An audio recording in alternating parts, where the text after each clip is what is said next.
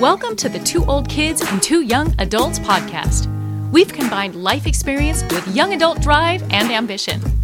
Are you just starting to college plan? Did you finish your education and wonder, now what?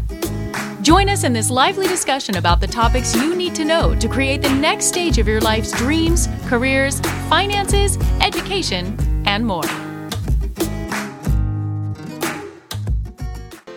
Welcome to Two Old Kids and Two Young Adults podcast. This is an amazing platform where we are helping our young adults to find their way, answer questions, resources, what careers are out there, and how to navigate through. And today's guest is perfect for that. We have Kimberly Champion-Hopewell, who is an amazing entrepreneur, branding expert, franchise expert, who has navigated her way through kicking, elbowing, asking for the business, and making it happen. And she's here to talk about that today. Thank you so much for being with us.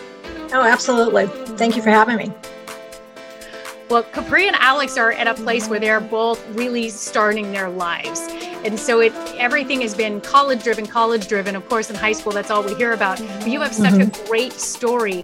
And so I know that we want to dive into that and what some of your experience is. Can you tell us just a little bit about your expertise, though, especially in franchising and branding?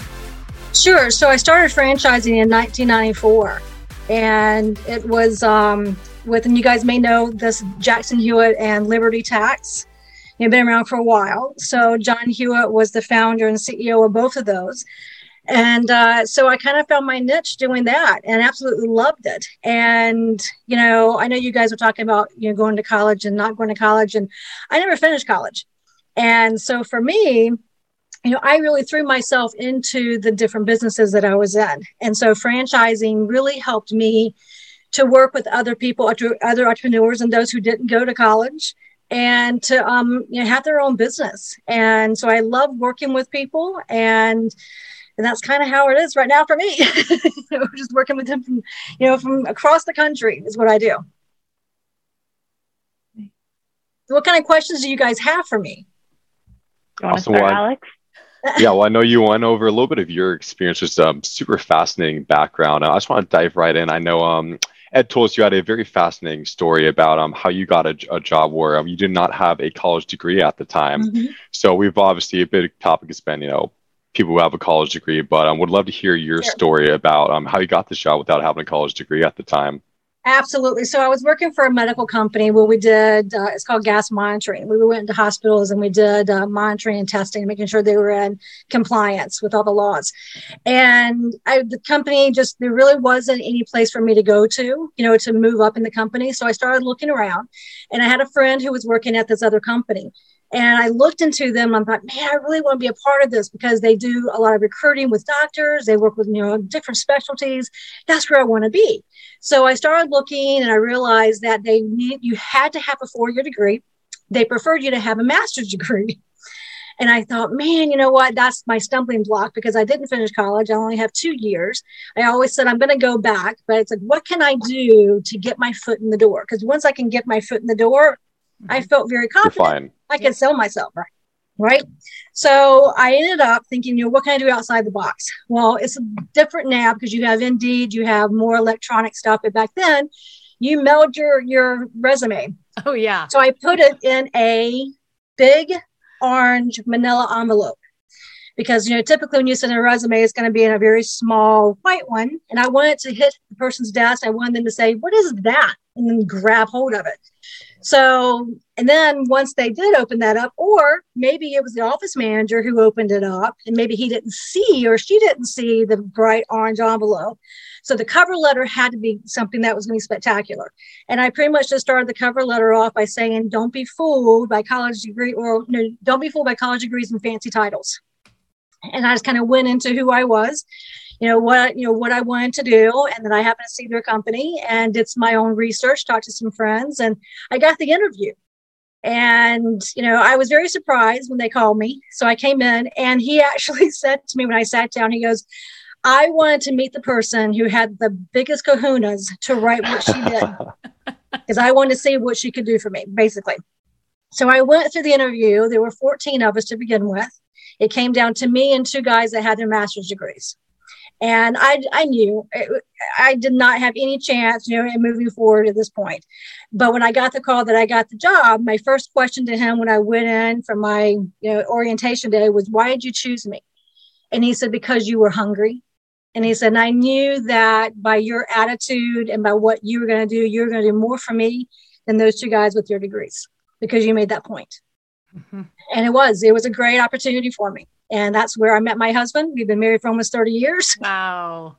And so, and my biggest thing on that is you have to believe in yourself.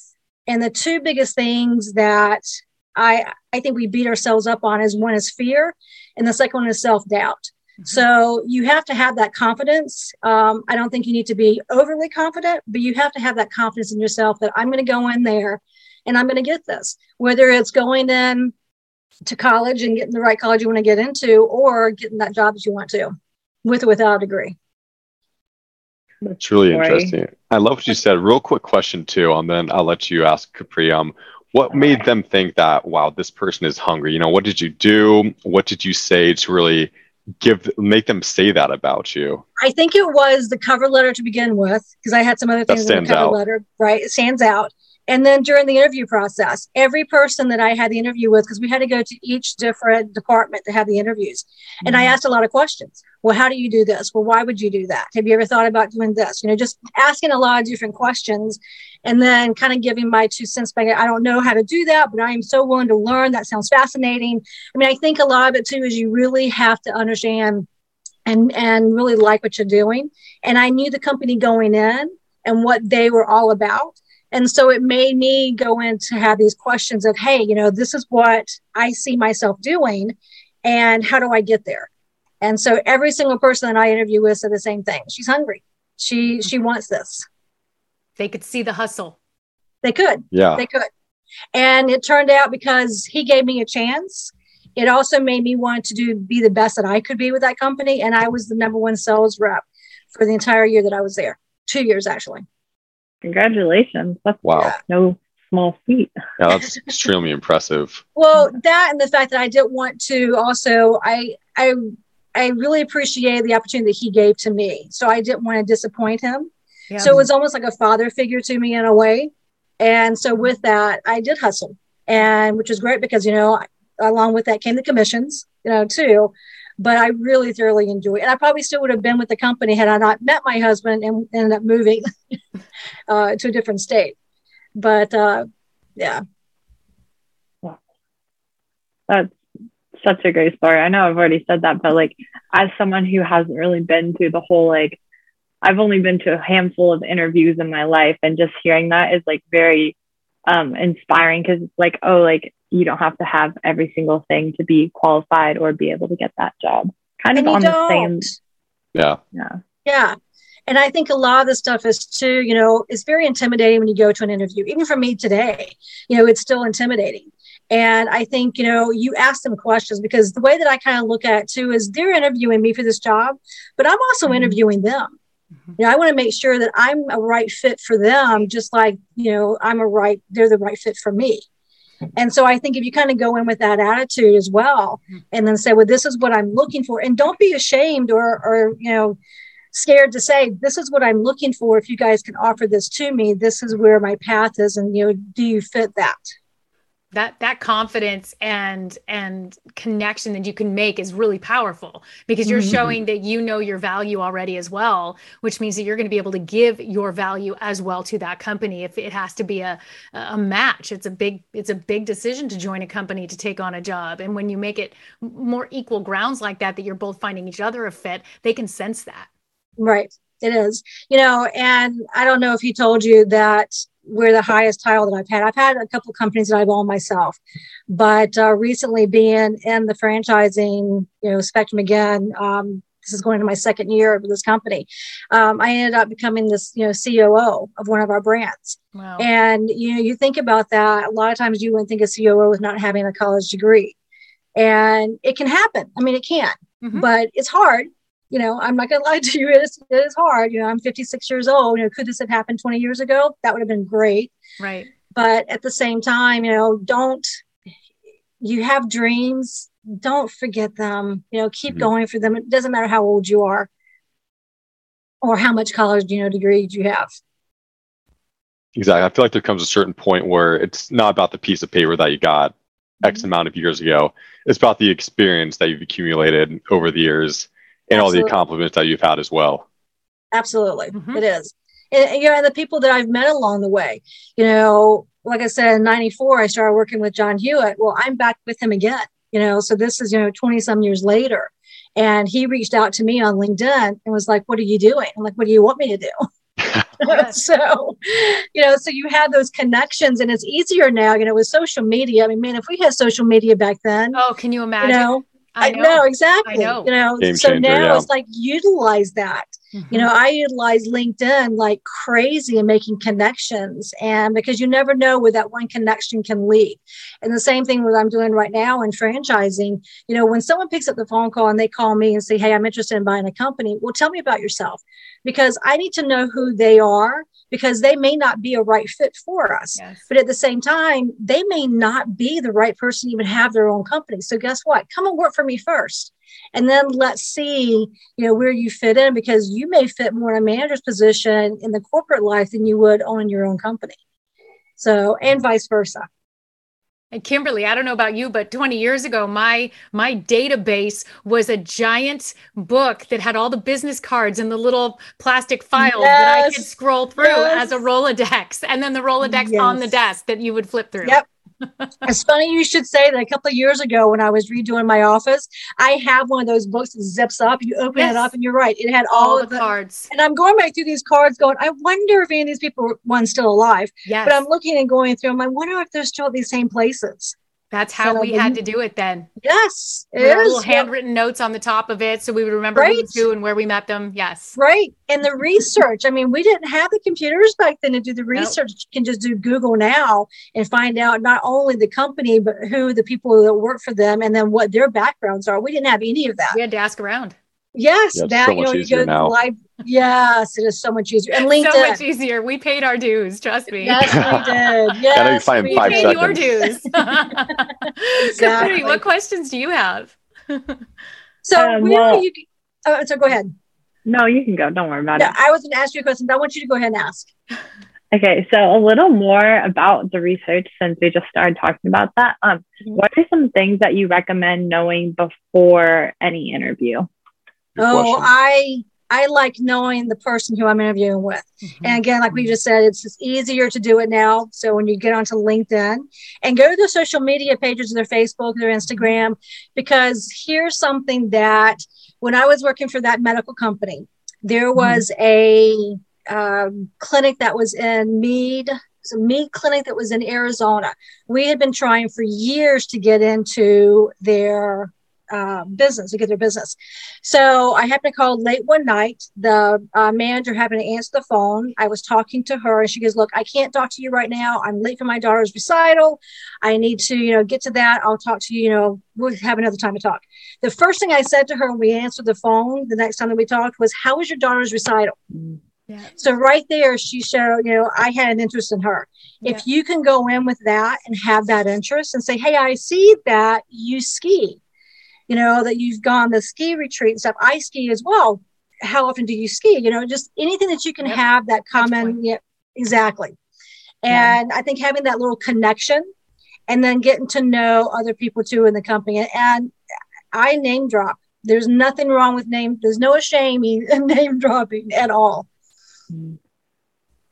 Yeah, it's all about getting those details. Yeah. Yeah, and finding that connection too. I know I was a psychology major, so I'm a huge nerd about these fun facts. But when people talk about themselves or you ask about them, there's feel-good chemicals that are released in the brain. I don't know if it's serotonin or dopamine or one of those chemicals, but it's a biological thing. So even asking about McDonald's dance recital, that goes such a long way, just find that little connection. So they'll associate that good feeling with you. So I completely agree. I think finding that, even if it's a small connection, that's so important. Yes, it is. It really is. And plus it kind of puts me at ease too, because once they start talking, I can hear more of what they're doing, and that kind of puts me back at ease. And kind of their personality and whatnot. Yes, exactly. Another follow-up question to kind of go with that. I know that at interviews, you're always supposed to ask the interviewer questions, Do you have any questions that you use very frequently that are more about not the interviewer themselves, but about like the company? The one thing that I want to know is where the company sees themselves in 5 years. What is their 5-year, their 10-year goal? And then why? Why is that their goal? What is it that they're looking for? Are they looking to, more expansions? Because then it kind of puts me in a position of knowing where am I going to be in this company 5 years from now? Because is there going to be other opportunities where I can get into management? Is there opportunities where maybe, they're going to go abroad? Would there be an opportunity for me to be international? So these are the questions that you kind of want to know. What is a good way for them to inquire about the company culture as well? Because sometimes a company culture can be a big part of making a decision. That's How do you huge. ask that without it being too invasive? Yeah, it's so big. Like, are you guys nice? Are you mean? What's the culture? Exactly. And that is big.